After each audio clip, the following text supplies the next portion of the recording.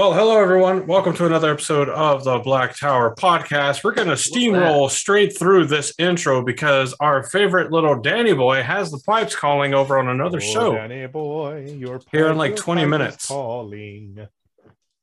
Indeed. So, I am of course your Bajan Mahale. He's Let's that all guy, do it at the same and then time. there's the other guy. Yeah. So I'm Andrew, your Bajan Mahale. I'm joined by my two fantastic hosts. That's one of them. And I am Daniel, your Ammon Can Mahale. And whenever you see my mouth moving in the YouTube video, but you don't hear anything, it's because we talk over each other and I got to cut myself out. It happens. So that's You why. definitely don't need to cut yourself out. That would be sad. Yeah, cut out the audio. Put in a big censor beep so nobody hears either one of us.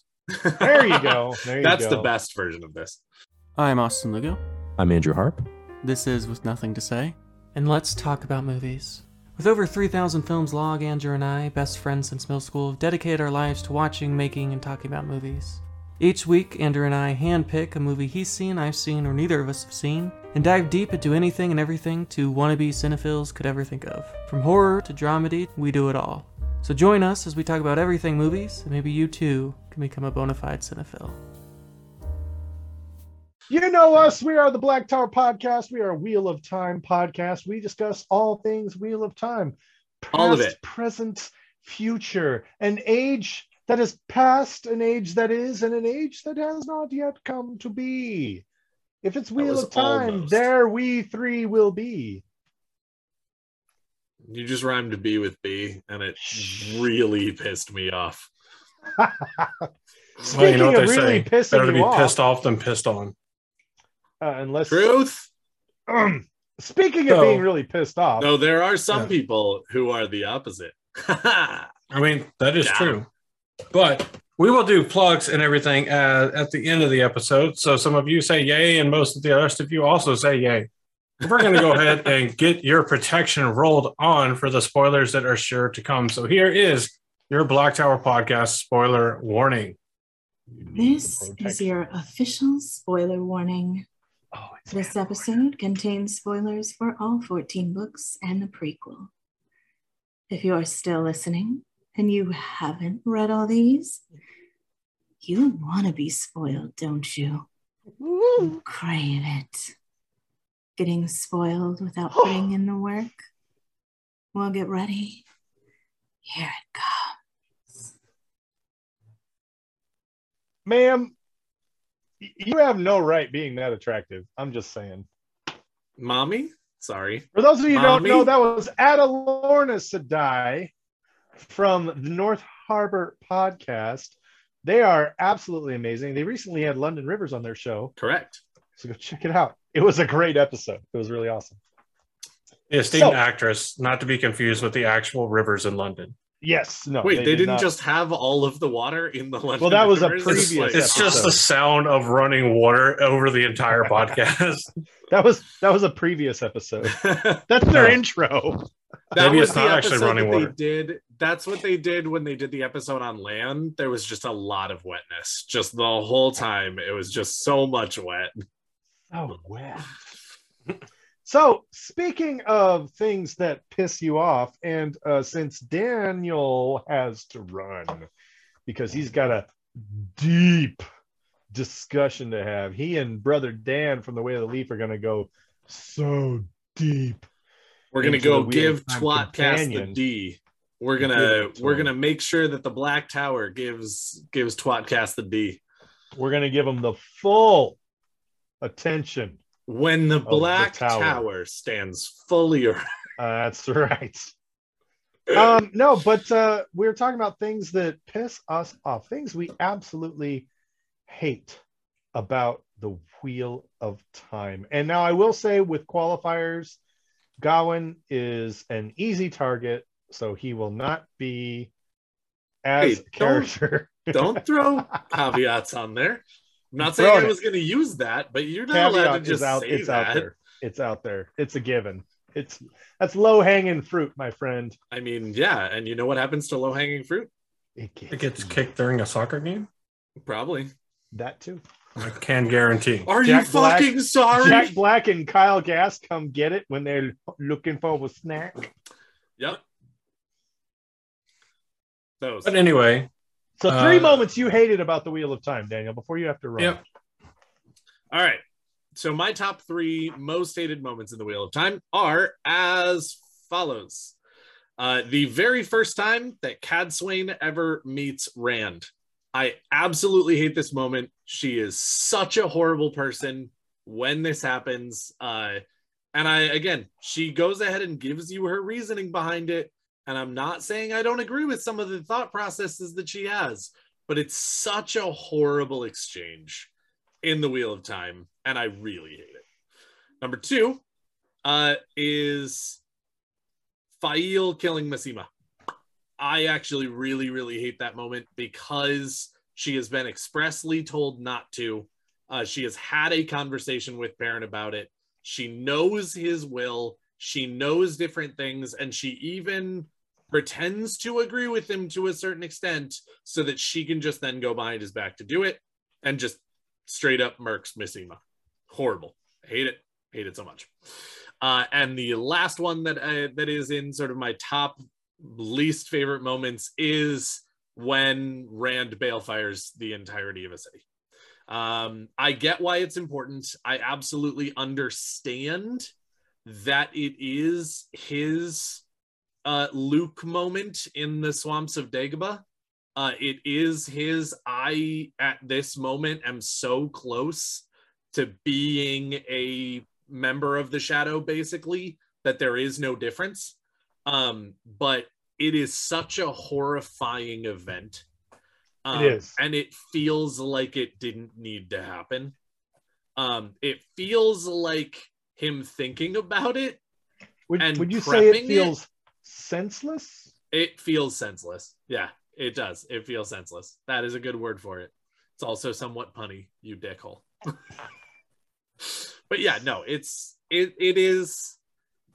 rough. And so again, I'm not saying that I can't see some merits to it. And again, all 3 of these scenes have some merit to them, but unfortunately, they're just so detestable in the outcomes, in the process, in whatever you want to call it, that those are probably my top 3 most hated moments in the Wheel of Time. All right. Yeah. That's fair. So. Fair enough. I dig it.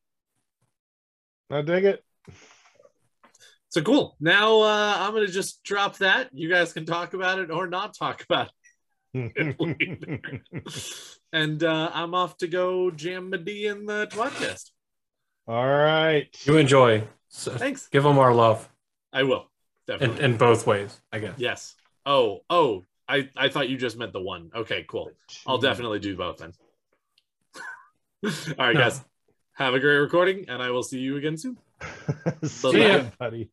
Bye. Huh? Okay, bye. Okay, now that he's gone. Shit. Oh, man. So those are I find okay. myself with a little bit of difficulty like thinking of these things, to be honest with you. Because there's different ways you can look at it. Do we look at it from outside the source material, looking at what was, or not outside the source material, but out of the world of the Wheel of Time, and looking at things from the implications they had on the series, the writing style, the methods used, and the themes used? Or do we look at it from inside the world, things that were just terrible? I mean, and some of them, can we even separate it? That's actually a really good point, though, because I used the example of Gawain earlier, and Gawain is someone who behaves very in character for the way his character was written.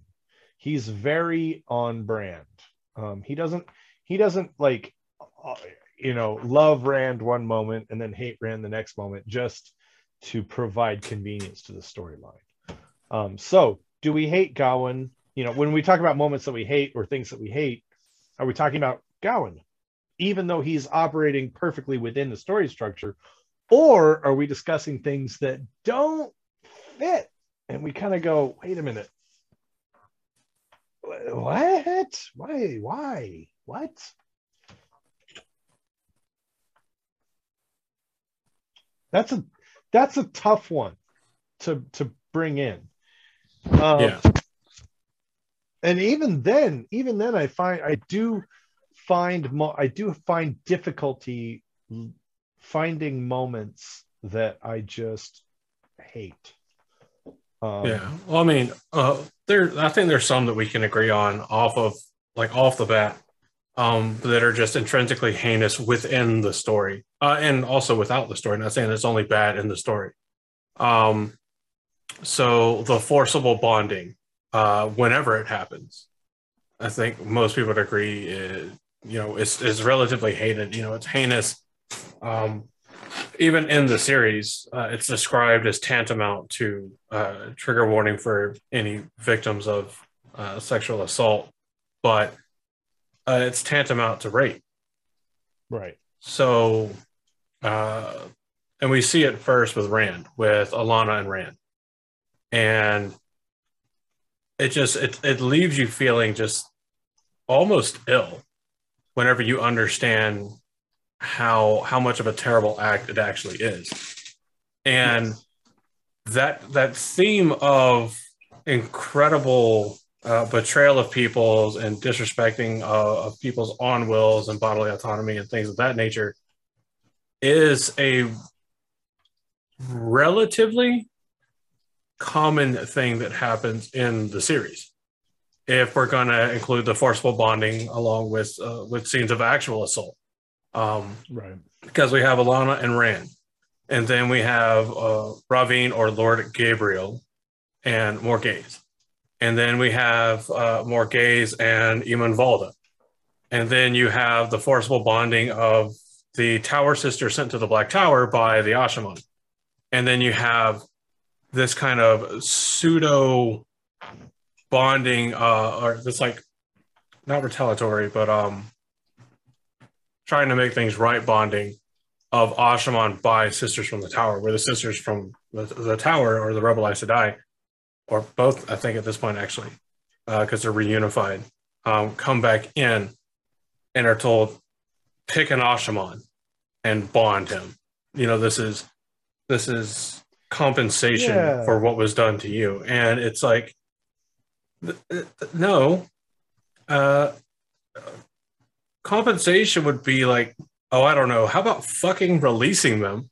That's a thing that you can do. And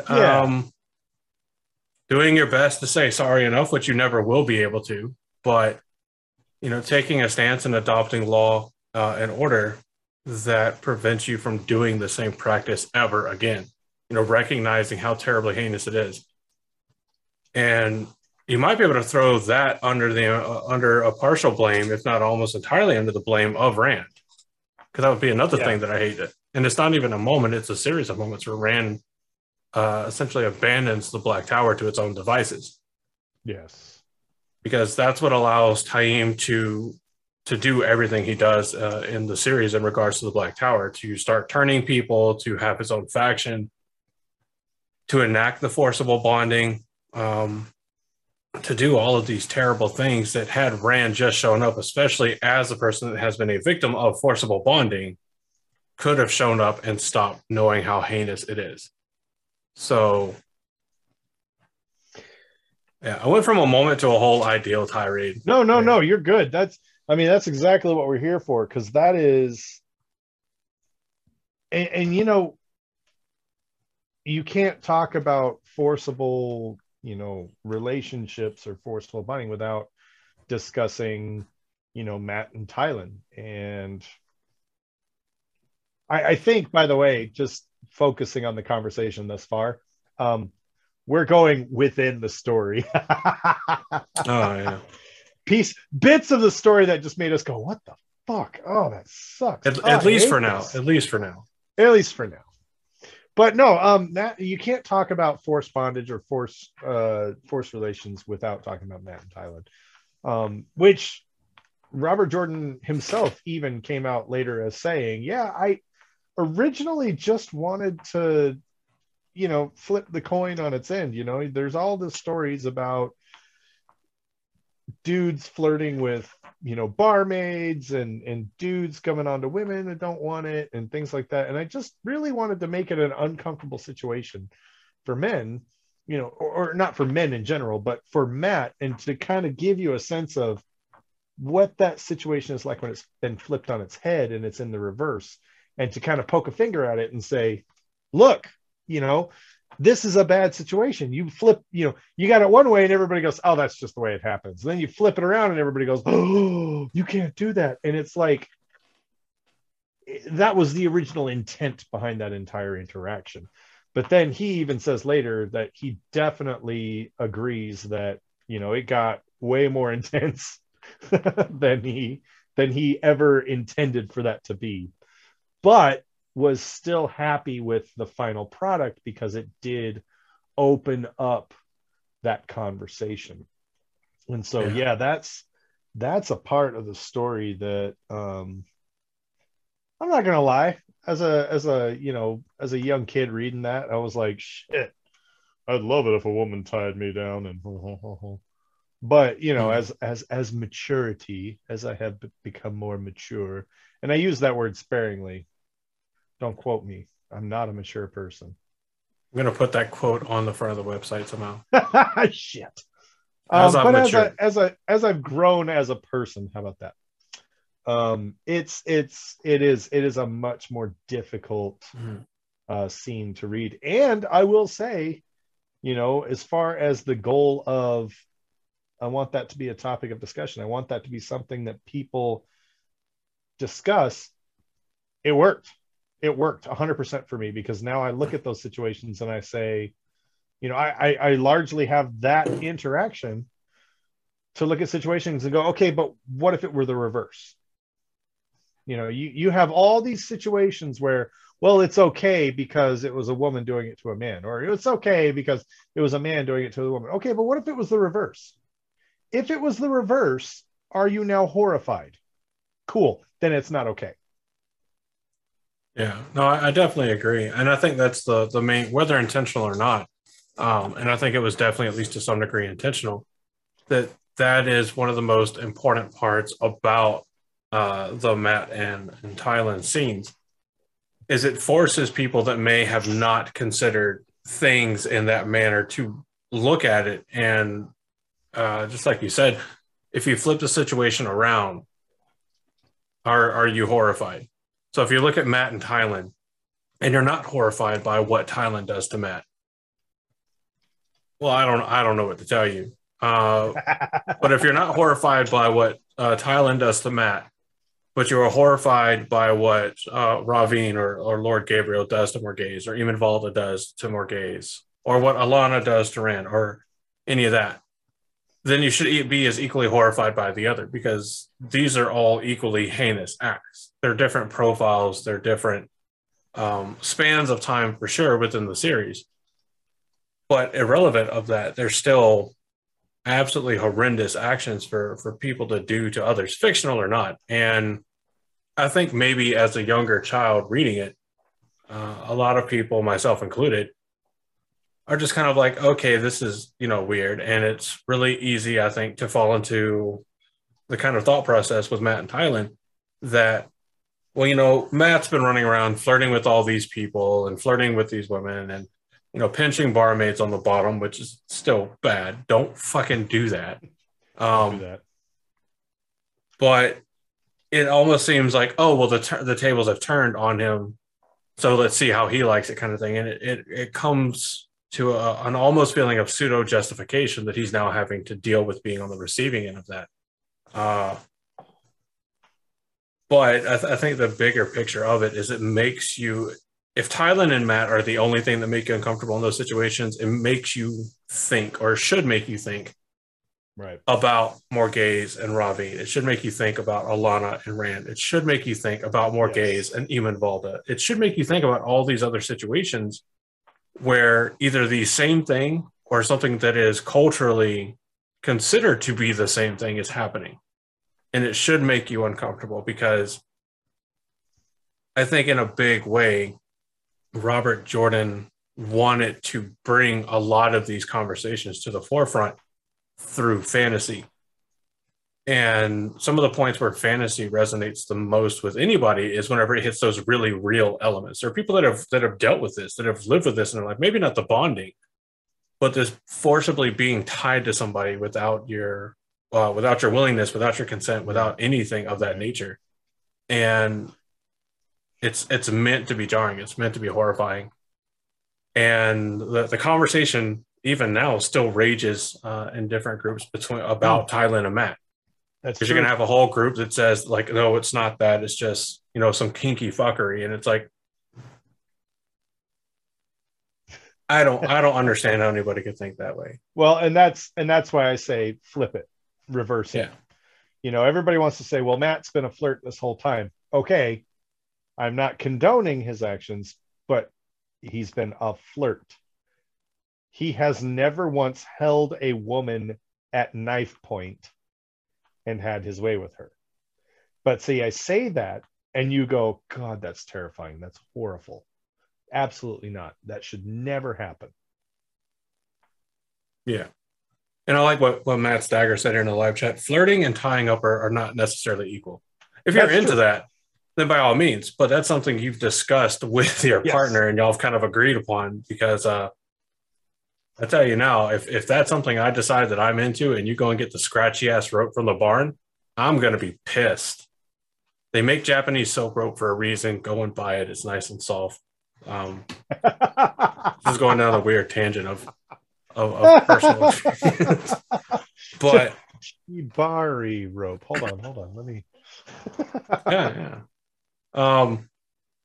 But yeah, and I think it's definitely not the only thing that Robert Jordan includes that may not be so obvious at the forefront, or maybe it is. I think it's fairly obvious as an older reader now. And I was even reading it in my mid-teens. So right. At that point, I was mentally developed enough that I think I picked up on what was going on. And I think it does make you look back at some of the other situations and kind of reevaluate your reactions to them, or look more at these other situations like Ravine and Morghese, because it's also very subtle.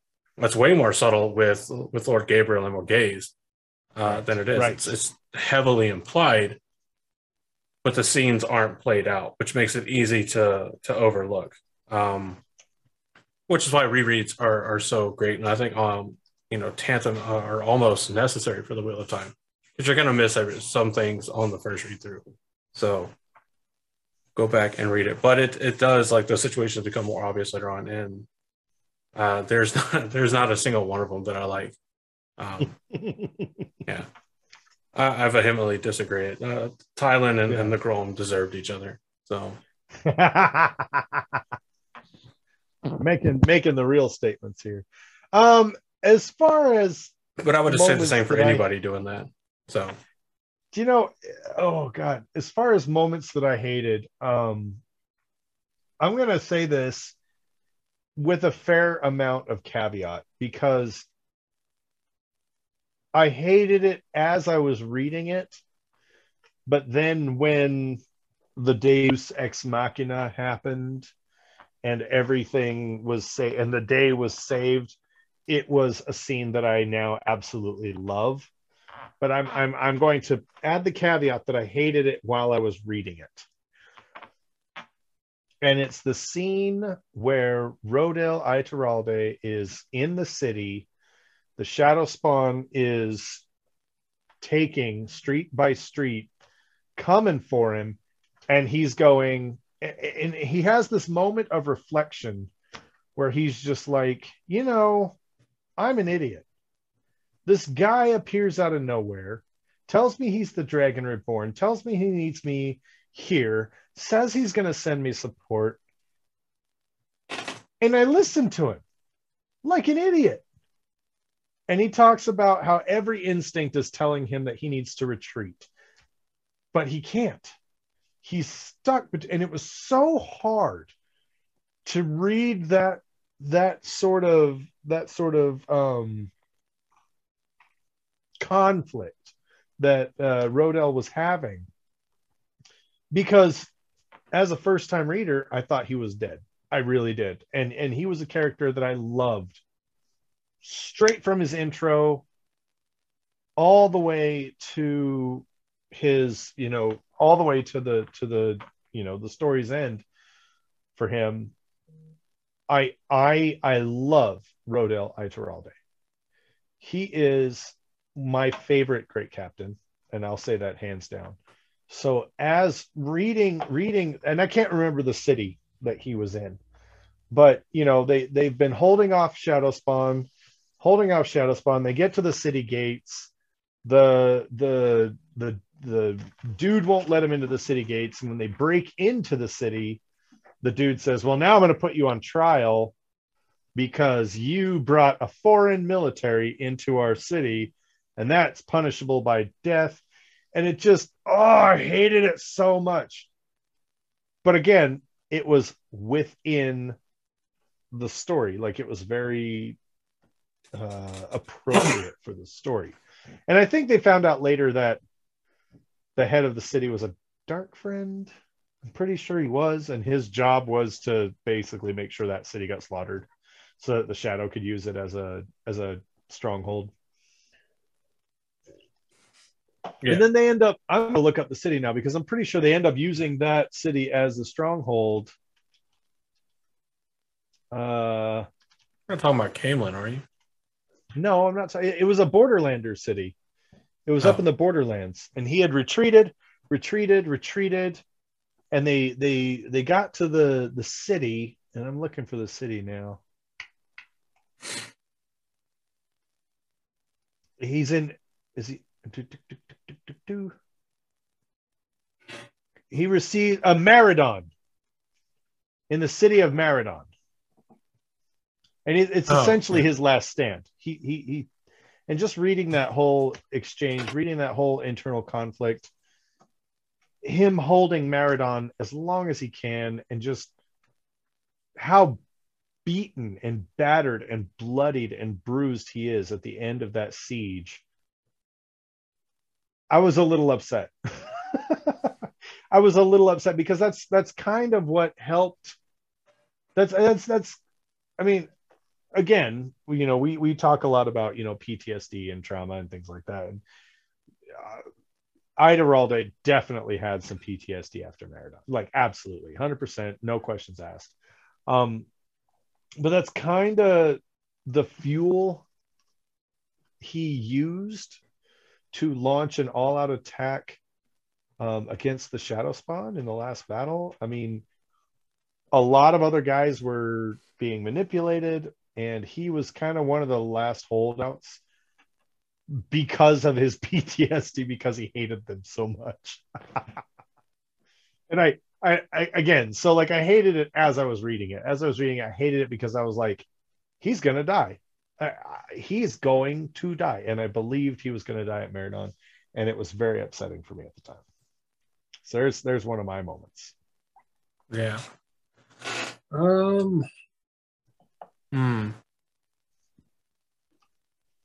It's one of those things, like when you think of a topic, you can think of all these moments, and then you get here where it's actually time to talk about it, and you're just like, "Hooder, brain no work."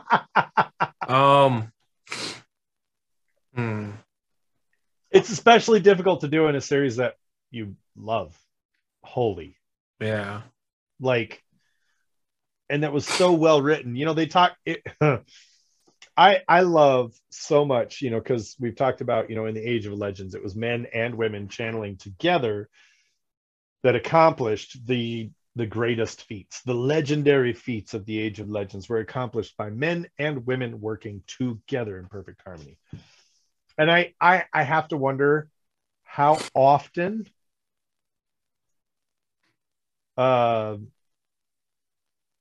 like Robert Jordan and Harriet like giggled at each other like, this book series is so awesome because we're working together.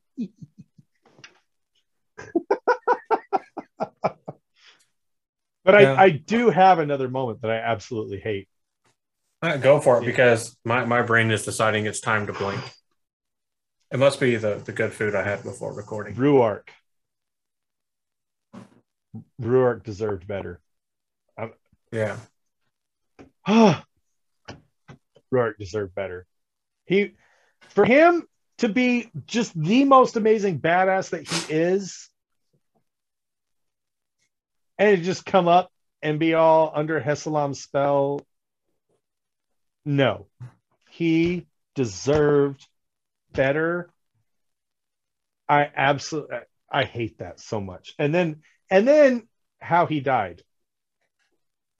Oh, oh, oh. I hate it.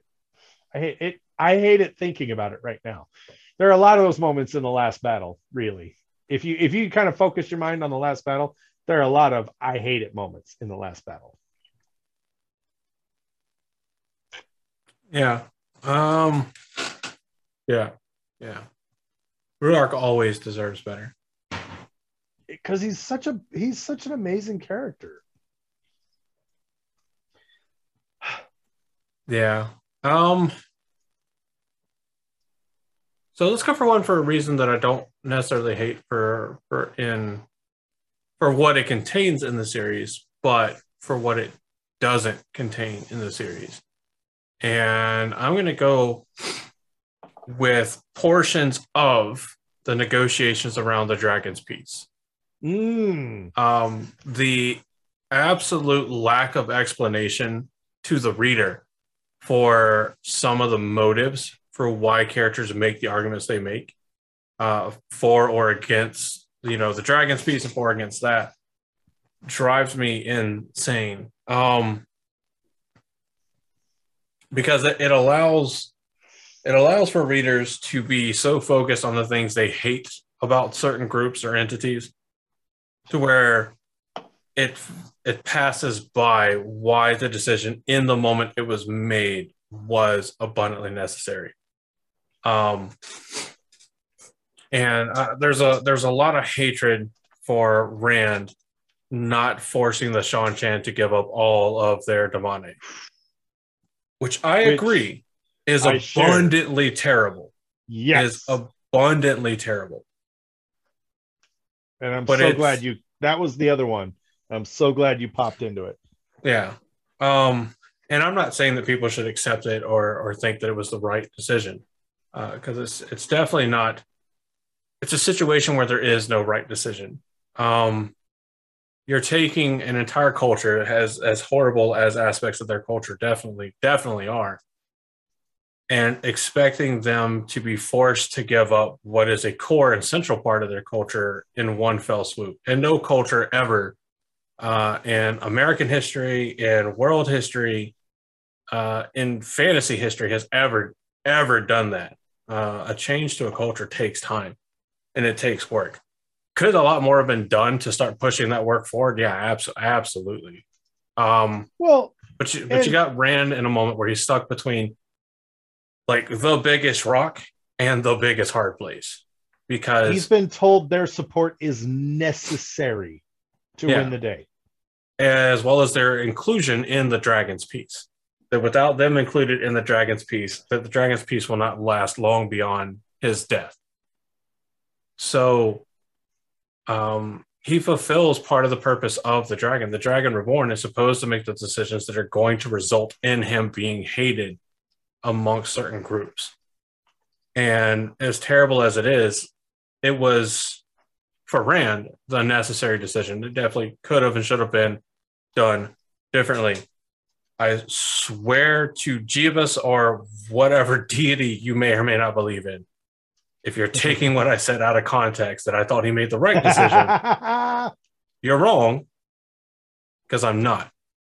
But what I'm saying is I can understand him prioritizing having a massive, well-trained, and highly successful fighting force on the side of the light, guaranteed to save the world, over prioritizing morality of a culture. Because if the world doesn't exist, then yeah, the horrible parts of their culture is gone, but so is everything else. Everything else is gone. There's no time or there's no ability to work on it. Whereas by Rand doing what he does, the world is saved. the Shan are included in the Dragon's Peace. They are by treaty banned from accruing any more damane, and it puts them under the purview of policing of the IO. And it was already inevitable that the Shan culture was going to have to see that what they thought was true about their damane and soldam was not the reality that they thought it was. That the soldam can channel. Right. As well as the damane. And so by their own standards, everybody would have to be collared. And if you have nobody that can control the damane and the Adam collars, well, then how do you maintain a horrendous practice like the damane practice? Well, you can't. So you have to make a massive cultural change. Yes. Which I believe is inevitable. So condemning the action, absolutely. Saying it could have been done better and handled better, absolutely. However, I can understand because Rand's priorities were saving the world versus ending, what he saw ending all of the problems with the world. Yeah. Well, and I could even make a case for why that's a thing that we can hate about the books within the book space. Like, okay, I get it. And I also hate it when people guys, slavery is bad. Like, everybody knows that. Anybody who does not know that is, they got a couple fries short of a Happy Meal. Like, I get it. Okay. Nobody's condoning slavery. Even Rand was like, he tried by force and said, give up all your damane and I will kill you. And she was like, Tuon was like, yeah, that's not happening. Like, that's not how we run business. And it gets me because he had to make an extremely difficult decision of, fine, you can keep your damane, but any of them who want to leave must be allowed to leave. And Tuon, in her arrogance, was like, of course, but they will not want to leave. And, maybe they don't. Maybe they've been mind broken to the point where they really have no desire to leave. It doesn't justify what they're doing. But when you are essentially the savior of the world and you have to make a decision and you've tried to force someone into doing something and they've withstood your will, what are you supposed to do? He had to make concessions. He had to let the little fish go so that they could catch the big fish later. Okay. The little fish being damane, the big fish being the continued existence of existence. Now, don't get me wrong. There's a little fish that's this big, and that is, my roommate borrowed my car and didn't fill up my car with gas. And that's a little fish that's this big. Okay. And then there is, my roommate never does the dishes. Then there's, that's a little fish that's this big. And sometimes you let that little fish go. Okay. Slavery is very, very, very, very, very big fish. Okay. But it's bad. It's a very big fish. But when compared to the size of the continued existence of all things, I mean, my arms aren't long enough. Here, Andrew, reach out your arms. Let's see if we can make we can't make a big enough fish for the size of the continued existence of all things. So I hate it. I hate that at the end of the story, there are still damane. I hate that the Shan are still allowed to continue that practice. But without that, there would be literally no existence. There would be nothing. Because the shadow would have won and they would have destroyed everything. So all three peoples are still alive because of that exchange. And there is potential to see future progression. And who knows, in that 100 years, throughout human history, we see time and time again uprisings and where education becomes a part of a population, where people are educated in better practices. Uprisings happen. People say, well, wait a minute, we're being treated poorly. No, you're not. This is the way our culture does things. This is the way our society does things. No, this is the way you do things. Culture and society don't do these things. And people learn things. And, now there's room for growth. And maybe in Shan-Chan, there's a lot of people, certainly a lot of recently collared damane will have the opportunity to be released. And hopefully, the education will reach to the furthers of society and that practice will be ended. That's my hope. I think it's going to happen. I mean, I agree. And I hate that had to be the way it went. Sorry that I'm not like looking at the camera or looking focused. I'm having to do admin stuff in the Discord because somebody decided that it was appropriate to step way out of line. Yeah. But anyway, I hate the scene because it wasn't written in a way that explained how terrible of a decision Rand had to make. Like, he sighs and he's like, I don't like having to make this decision. And that's about it that we get as an explanation for why Rand makes the decision in the way that he does. But I also hate that had to be a decision that had to be made whenever it could have just as easily been written into the books, where we could have cut back on some scenes that we didn't need as much book content about. And we could have seen the unraveling of the institution of damane in the Shan-Chan. Whenever it comes out that, hey, everybody that holds the controller end of the Adam, yeah, you can all channel too. And so by Shan-Chan law, you should all be collared. Well, now we've collared everybody that even stands a chance at, controlling damane. Well, what do? Well, we have to change things. We have to fix things. And that is the long and short of it. So I hope that everybody that was listening to that understands what we're saying, that we don't condone it by any stretch of the imagination. Well, and there's a massive difference between understanding why something was done and being okay with, much less condoning what was done. And that's the whole spirit of the topic tonight is things we hate. things we don't love about it. And we realize it's not our normal cheery topic.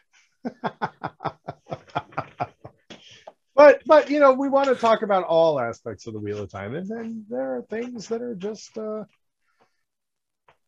less pleasurable than others. But I think the fact that even having the ability to have this kind of a discussion makes the Wheel of Time that much more prolific, makes the Wheel of Time that much more amazing, because there is balance in all things. Without love you cannot, without hate you cannot appreciate love. Without anger you cannot appreciate happiness. These are still these are hallmarks of the human condition. These are things that we need in our lives. Now, can someone express anger in a negative way? Absolutely. Does that mean anger is negative? No. Can someone express love in a negative way? Absolutely. Does that mean love is bad? No, it doesn't. It means it's a part of who we are. It means it's a part of our experience as a human. And I think the fact that there are parts of the book that make us go, oh, that's terrible, that's bad. It's what gives us more depth and more appreciation for the story. So this discussion is a good discussion to have, in my opinion, because it helps highlights, it helps accentuate why this story is such that we can have a podcast about these books for 3 years and going strong. And it's about to celebrate our 4th year here in a few months. Like, we're about 3.5 years of doing this, and we're going strong. We're not even close to running out of topics to discuss. And there are several hundred other content creators doing the same thing. We're not running out of material anytime soon. It's because we love this series so much.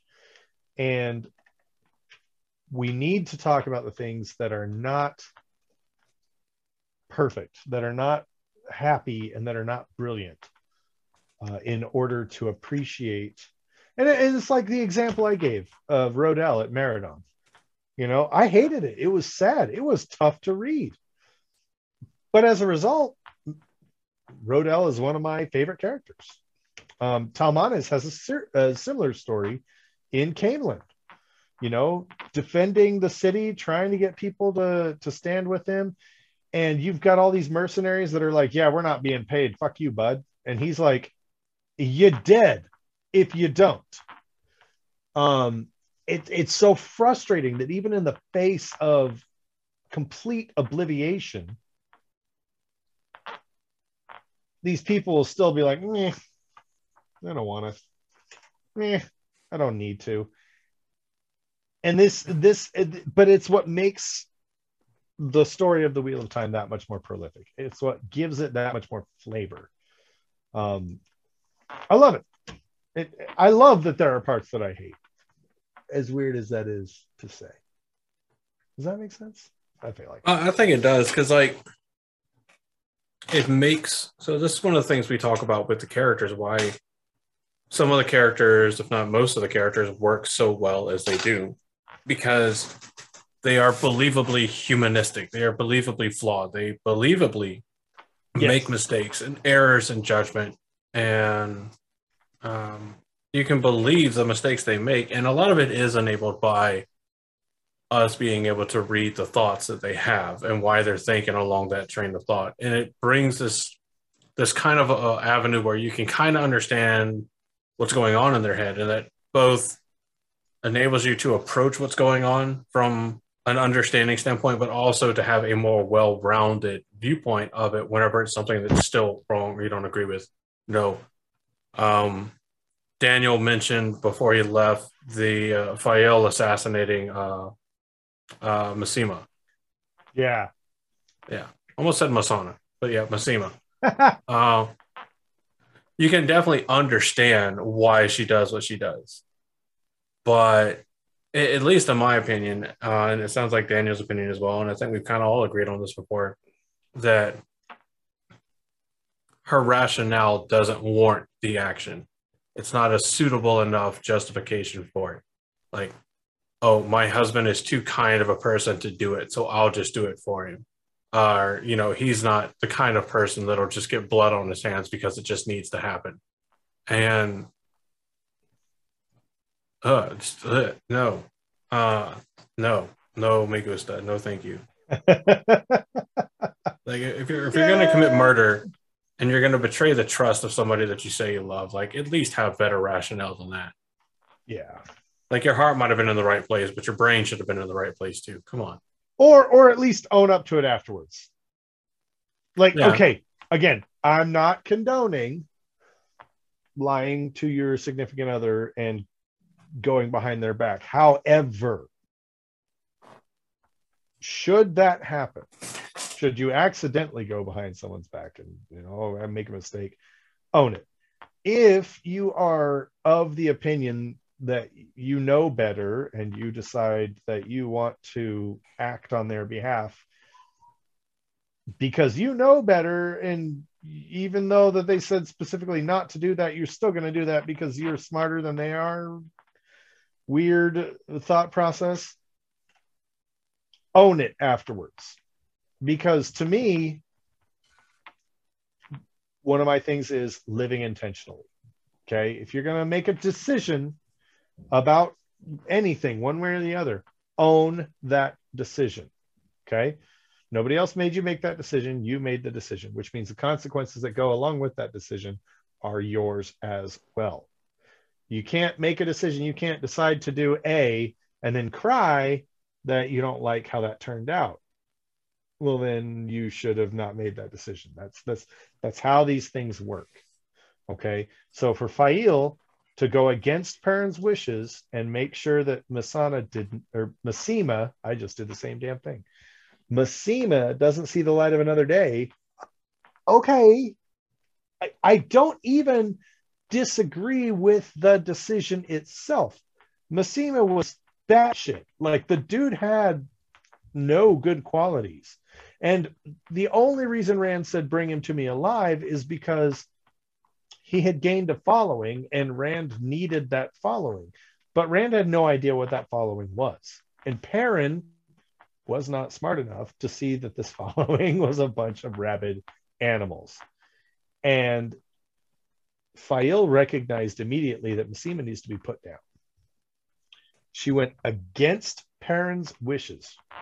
She agreed to them and said, nope, I agree, husband, you're correct. We will deliver him to Rand and let Rand figure that out for himself.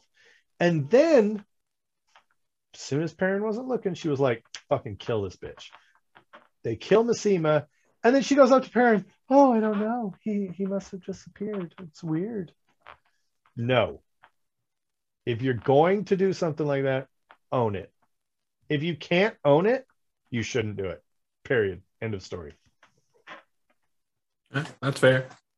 I mean, because we talked about that whole thing before, and that, it was very likely that, and I think Rand even mentioned that when he finds out that Messina has been killed under Perrin's care, he becomes very angry with Perrin, if I remember correctly. Yes. And he's like, there was a bunch of fervent followers that I could have had, not because I want people to follow me, but because we need fighters for the last battle that is very, right. Very fucking close.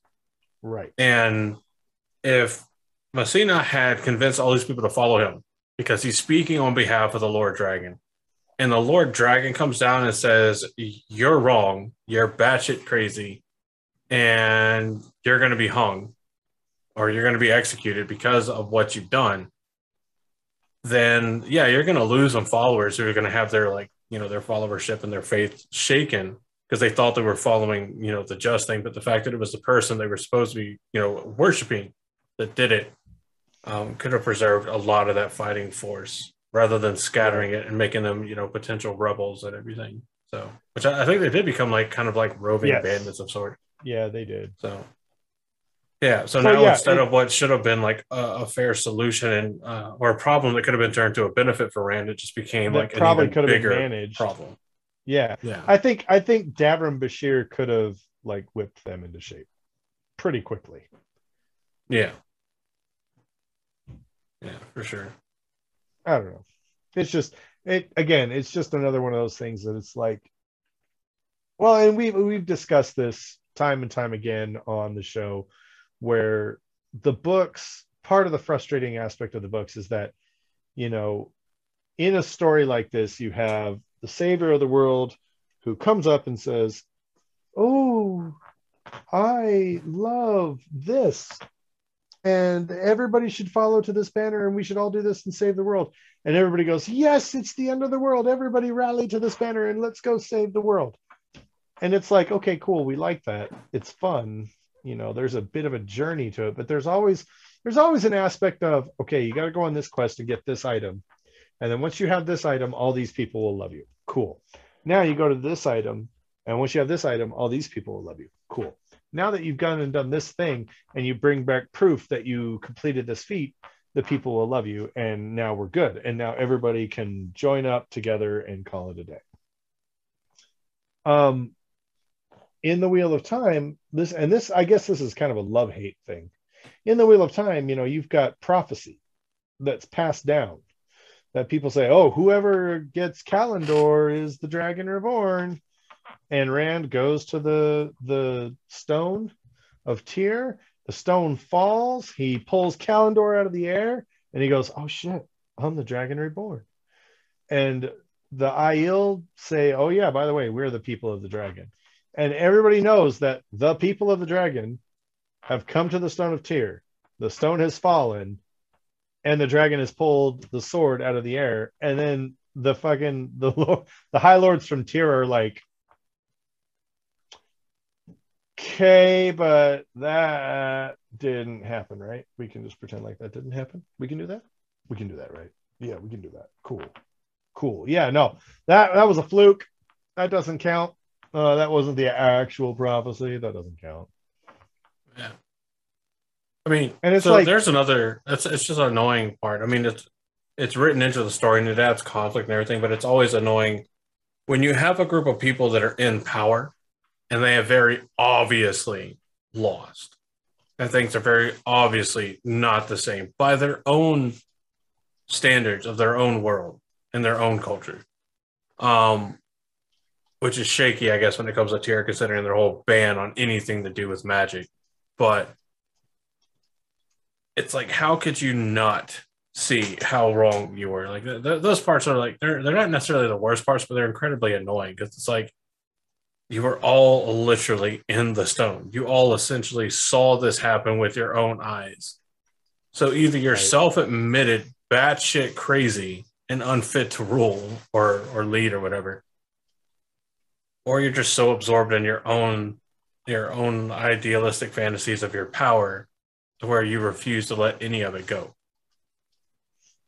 Because they have to acknowledge that Rand has a ton of power as the Dragon Reborn, because to his face, they do everything they can to satisfy him. But I think they're also the only group where people essentially formally abandon Tyr to go and set up an opposing camp with the sole purpose of fighting against Rand and reclaiming control of Tyr without being intrinsically dark friends. So it's kind of like the Elida thing, but Elida cranks it up to 10 and does it all herself. Whereas the High Lords that make up this rebel faction of High Lords are just doing it because they're power hungry and they don't want to see their loss of power. And I think there's a part of it where they're like, well, the reign of the dragon is temporary. Yeah. Because they fully believe that he's going to be successful, but because Tyr doesn't embrace magic or doesn't allow for magic to exist within its bounds as much as it can, even though it definitely does. They're just like, well, all we got to do is convince him to leave and leave us alone, like we've wanted everybody that can use magic to do forever. Right. And it skews their judgment so horrendously horrible. Do you know what's interesting about that too is, Robert Jordan wrote this series on the premise of self-preservation, right? Self-preservation is an aspect anytime you start talking about prophecy, anytime you start talking about these kinds of scenarios, there is an aspect of self-preservation there. Someone isn't going to just jump up and say, oh, right, yes, I'm the savior, let's go. They're gonna do just like Rand did and fight that. And that's true for anybody. So when the dragon comes, the destroyer or savior, nobody really knows which one. There are a lot of people that are going to be like, yeah, we haven't seen Shadow Spawn in generations. Like, I think we're good. We're good. Thanks for coming by, Mr. Dragon Reborn, but we're good. The stone has never fallen anyway, so we could just hang out here forever. Like, we're good. And so they treat them like people stereotypically treat Jehovah's Witnesses. Like, the stereotypical joke of like, hey, do you have a moment for me to talk to you about our Lord and Savior, Jesus Christ? And, you get annoyed by the people that ride up on bikes knocking on your door, early or late Saturday or Sunday. Go away. I'm hungover. Yeah. No, and they kind of treat anybody that can use magic the same way. Anybody that has any relation to anybody that can use magic the same way. I'm pretty sure that just because the white cloaks are hyper fixated on the Aes Sedai, that Tyr turns away white cloaks just for that pure fixation on people that can use magic. Right? It's the same. Yeah, no, it's interesting because, again, you've got that self-preservation thing. The High Lords in Tyr they're not looking to save the world. They're looking to preserve their position. They don't want someone coming in and saying to them, hey, this is how we're going to do things now. They're like, no, we've got a system in place. We're good with it. And we're cool. We're good. We don't need anyone, especially no backwoods hillbilly coming at us, telling us how to do. Yeah. Well, let's try to put a happier spin, I guess, on the tail end of this episode. I'm going to be frank with you. Those of you that are listening live, I don't know how much of what you heard is actually going to make it into the actual episode. I tend to be very hyper vigilant in the way things are portrayed, just because I don't want to deal with people listening. I make the joke all the time that people only listen to 60% of what you say before making their mind up on what you were trying to say. Yes. And yeah, I know I don't have the desire to deal with it, and I don't want anybody else to have to deal with it. So there may be portions of this episode that are cut out just for the sake Would you of say not having to deal with it. 40% of the portions were cut out? People could only hear about 60% of what we're saying. There might be a fair part of the Sean Chan discussion that's cut out, just because I know what's going to happen. Yeah, and that's predominantly what I mean. Because I know what's going to happen. And it doesn't matter how much we clarify exactly what we mean. Everybody's going to pause at the second they think they hear what they think they hear, and then it's a whole shitstorm. That I wouldn't say everybody, but there are definitely some. Did I say everybody? You did. Oh, but sorry, you said it colloquially, and I understood what you meant, and I'll say that a fair portion of people knew what you meant. Yes. But there are certain people out there who they listen for what they want to hear to justify what it is they want. But again, that's what we're talking about tonight in the Wheel of Time. That's what people do. They listen for what they want to hear. They justify what they want to justify. And in the end, they end up creating a reality that they're most comfortable with. And that's only a problem when it's in direct conflict with some of the constants of the world that they live in, which is Shadowspawn are coming. I mean, you can sit here and complain all you want that the Dragon Reborn is making you be nice to commoners, but you're this far, it's 11:59 on the doomsday clock, buddy. Like, you do what you got to do, I guess. Yeah. And that might be one of the most frustrating parts of the series. Is like how quickly in the series it becomes clear that like the end times are nigh. And it's not just some crazy guy on the corner with a cardboard sign, leading up to, what was it, 2012 with the Mayan calendar? Yeah. It's very clear signs that are very well studied and published. Like, hey, all this means that. Which again is presuming a wide acceptance of the more philosophical aspects of the Wheel of Time across the different nations, which seems dubious in some areas at best. But it is incredibly annoying. It's like, yeah, there's no way like the world is ending. A gray mist just showed up in the middle of your rebel camp and people are dying just by being touched by it. What do you think that probably means? So, yeah. I don't know. But, let's see. Ways to make funny spins towards the end of this for things. Obviously, a lot of the terrible parts that we hate about Gollum gets wrapped up by the end of the series because he, kind of takes care of himself. Obviously, to the detriment of Egwene, which he knows will happen and still says, I still know best. I'm going to do what I want. So that is beyond annoying and beyond problematic. It's like, fuck you. I don't care what you think. I'll just do what I want. Oh, God. Okay. And I'm going to throw it out there. And I know it's probably going to get edited out, but I don't care. I'm going to say it anyway. Oh,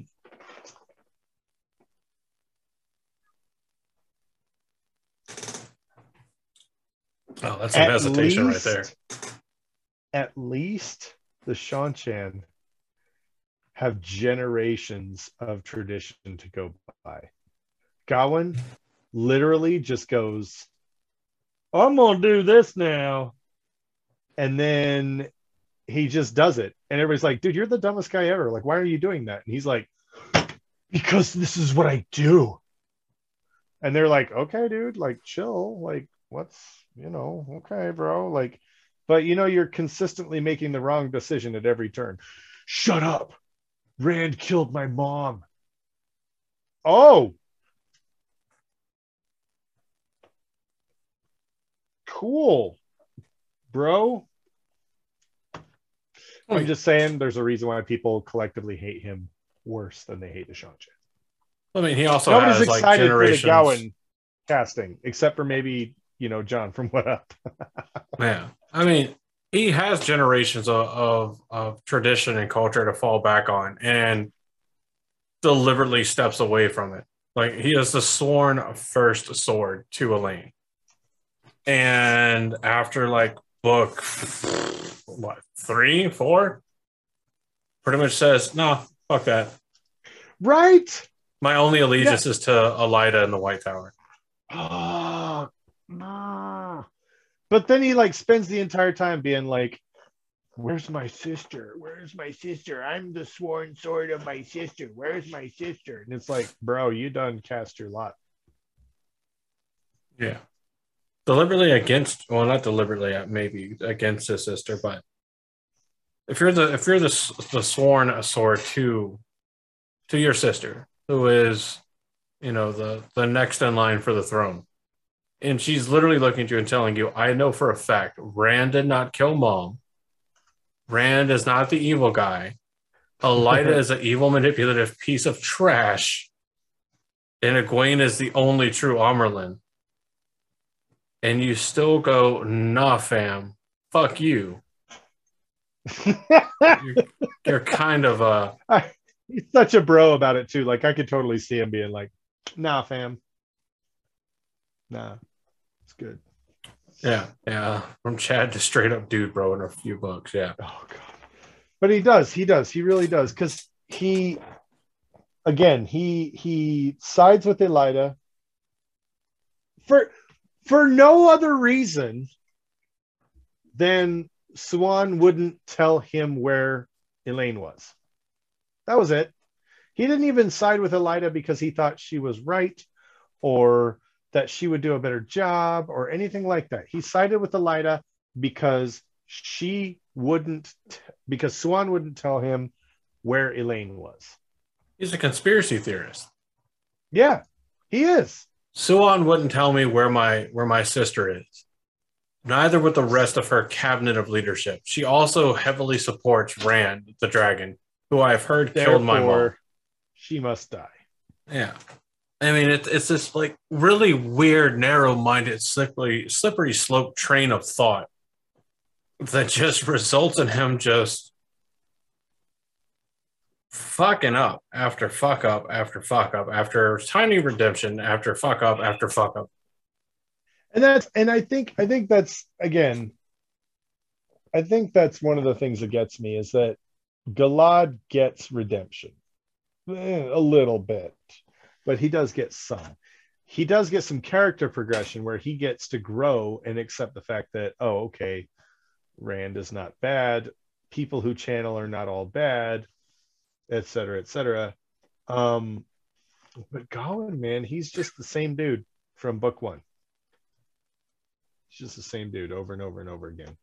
And it just... It really grinds my gears. It really grinds my gears. That's a great way of putting it. Yeah. Alana, I think her whole situation... Well, yes. Oh, okay, sorry. With Gawain, yes. That he never learns from his mistakes. He never finds any reason. And he never believes he makes any. It's especially frustrating like when Egwene hops all over his ass for almost thwarting her plans. He's like, well, this wouldn't happen if you just told me your plans. And she's like, I can't because you're so plans, pretty, but you're so dumb. Not only that, but he was mentored and raised by Gareth Bryn. Gareth Bryn knows like he's one of the great captains, for crying out loud. He understands duty. He understands responsibility. He understands all these things. And so he's trained Gawain from a very early age. And Gawain still has like no ability to be like, hey, maybe I should talk. He even gets a chance to talk to Gareth Bryn. Like, he even gets a chance to talk to him, and Gareth is like, why are you shirking your duty? You have one duty. You were given one duty from birth. It's the only thing we've ever trained you for. Why are you not doing that? And he's like, oh, I didn't want to do that because now things are different and blah, blah, blah. And it's like, you've got your mentor literally looking you in the eyeballs and saying, you're fucking up. And he's like, no, I'm not, because I'm okay with that. It just he's an example of a person who has every chance to correct their mistake and be better, and chooses not to. Like, actively chooses to not be better, chooses not to learn. Even when people are told, even when he was told straight up, you fucking up, you are not doing right, you are in the wrong.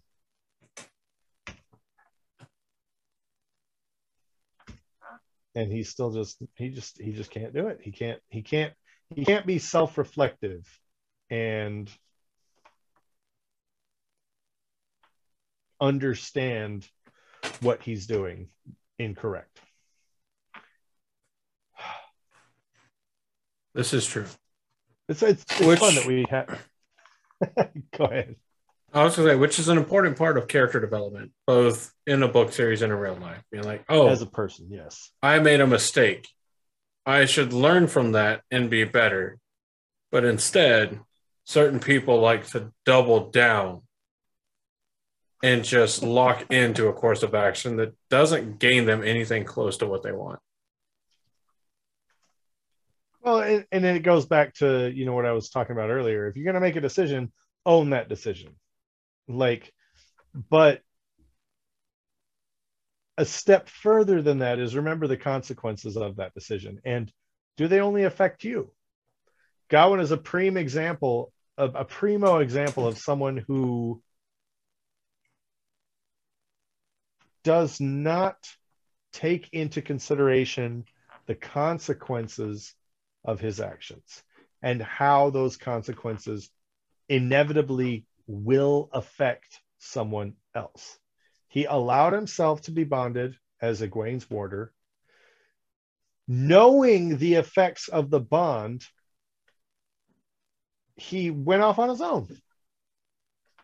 Like, bro, you are the warder of the leader of the White Tower. You don't get to just go off on your own and do shit. You have responsibilities. Your life is no longer your own, of your own accord. You have responsibilities to other people.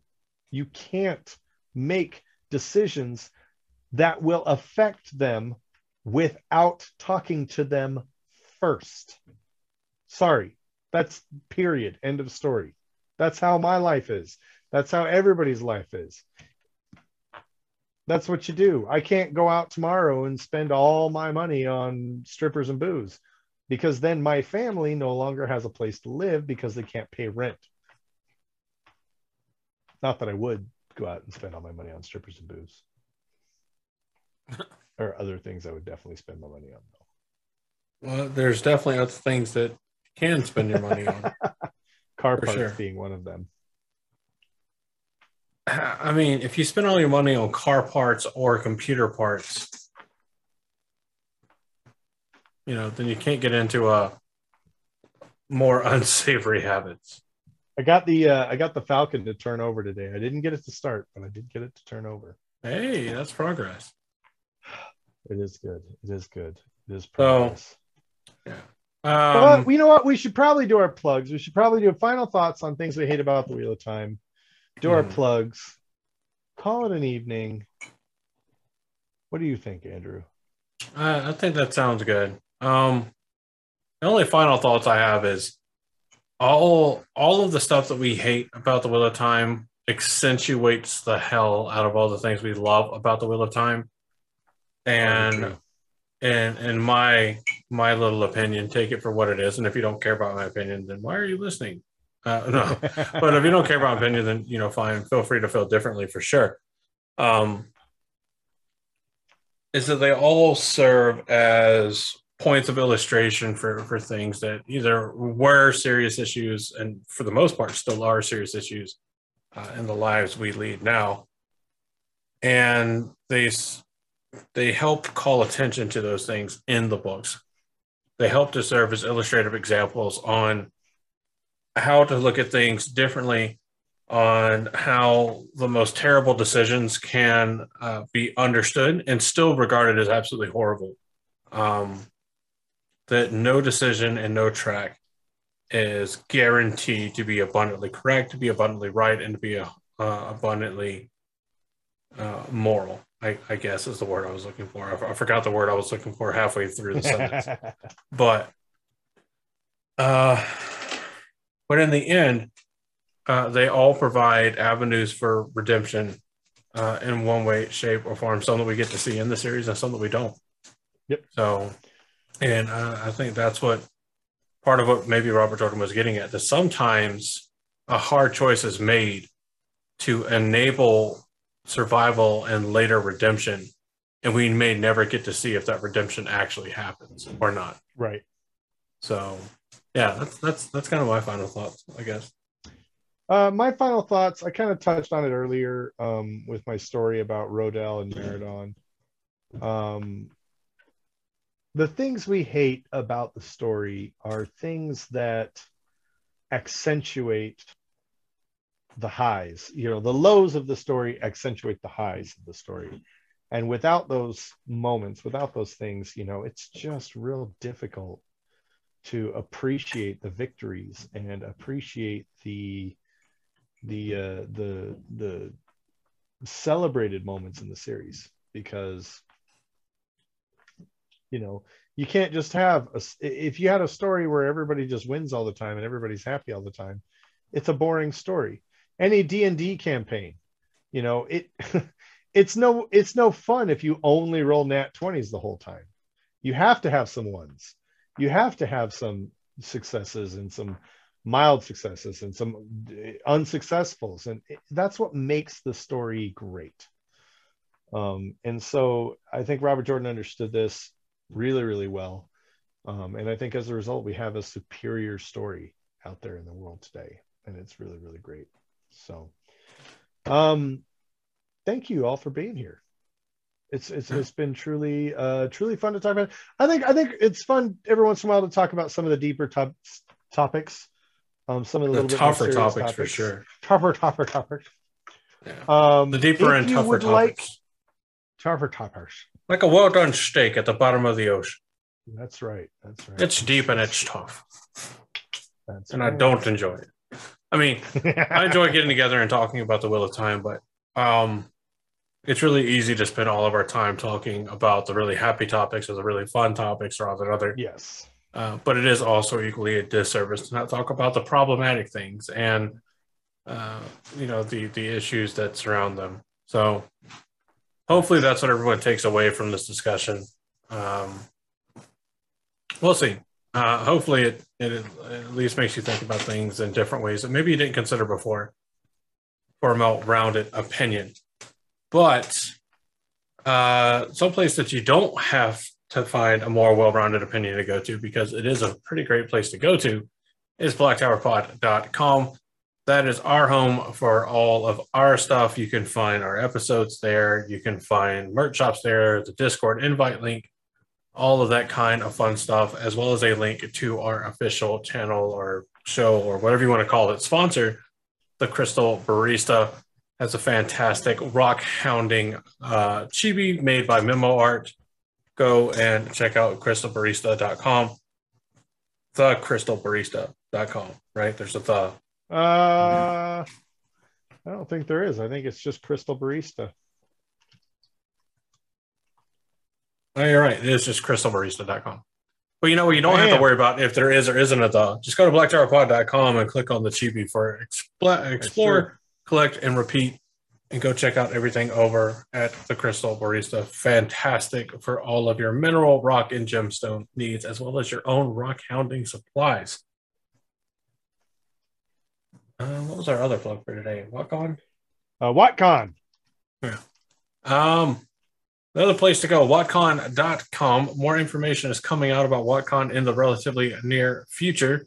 So keep your eyes out on the WhatCon official social media, most of which is called WhatCon Official.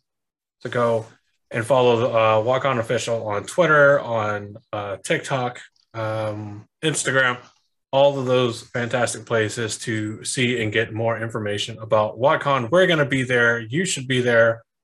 We look forward to seeing all of you there that can make it out. And if not, we hope to see you next time. But that's all of our plugs done here at the end of the show. We hope you have enjoyed this episode. It's a tougher episode. It's a more serious episode. But every once in a while, you got to get elbow deep into a topic and, I don't know, try not to throw up the whole time. I don't know. Thank you, everyone, for being here. Thanks for coming out. Thanks for listening. We hope you've enjoyed this episode. We hope that you have enjoyed taking on your weekly dose of taint. And we hope that you leave this recording just a little bit more insane than you were when you first came. From the remaining recording members this week from the Black Tower, I have been your Sorovan Mahale Josh. I have been your Bajan Mahale Andrew. Your Omicron Mahale Daniel is here in spirit, but also physically over there with Twatcast talking about the D. So deep.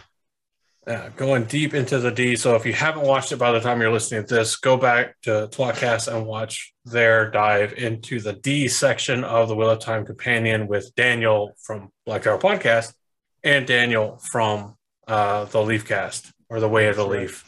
Right.